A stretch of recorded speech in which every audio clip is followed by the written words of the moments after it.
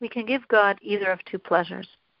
Sometimes we give him the pleasure of sweetness. Of evil we transform by using it directly to serve. And sometimes it's of evil we spice with our effort to crush, to not give in to its temptations. In either case, God has the pleasure of our service, sometimes by transformation and sometimes by abstinence. As long as our focus is on connecting to God, in every situation life gives us, we will find the way to make it godly.